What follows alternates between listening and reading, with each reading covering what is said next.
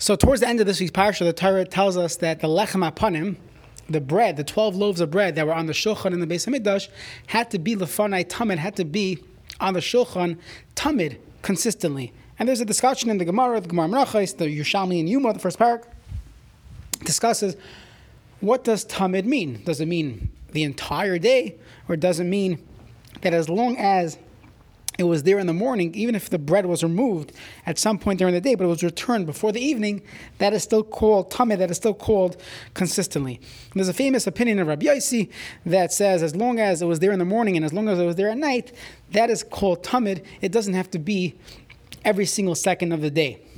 And the Gemara Menachos Tav Tzadi Tes Amud Beis equates this discussion with another famous machlokes of how do you understand the pasuk? The pasuk says v'agisa by Yomam v'layla, that a person should learn Torah day and night.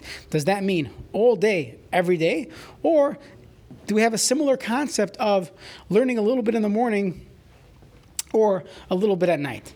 So there's a famous shita of Rav Shimon bar Yochai, and he says that yes, even learning a little bit in the morning, a little bit at night is the same, is defined as v'hagisa by Yomam v'layla. You're learning day and night, even though it's only a little bit in the morning, a little bit at night, but there's a break, that is still okay.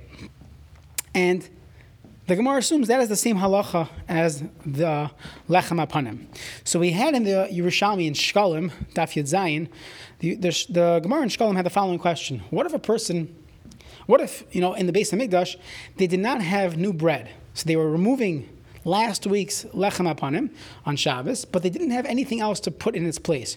What's more important, to remove last week's bread, and we should only put good bread on the shulchan, we should not have old, moldy bread on the shulchan, or do we say no, that the tamid, that the concept of being, the consistency trumps it and is more important? And the Gemara concludes, even if it's old, it's not so geschmack, the tamid component, the consistency is more important, and therefore we keep the bread on the shulchan. And I thought we could take this, the same way the Gemara Menachos said, we equate this with Talmud Torah, hachi nami mistavra. This makes sense, and therefore, let's say a person has the ability to learn every single day, and they're learning every day, but it's not the highest quality learning. And one could say, you know what, maybe I should, don't even open the book today. I'm half asleep. I already, lost track of what we're up to in Yuma and the Daf Yomi, or which other learning chabur you're part of, and I'm done.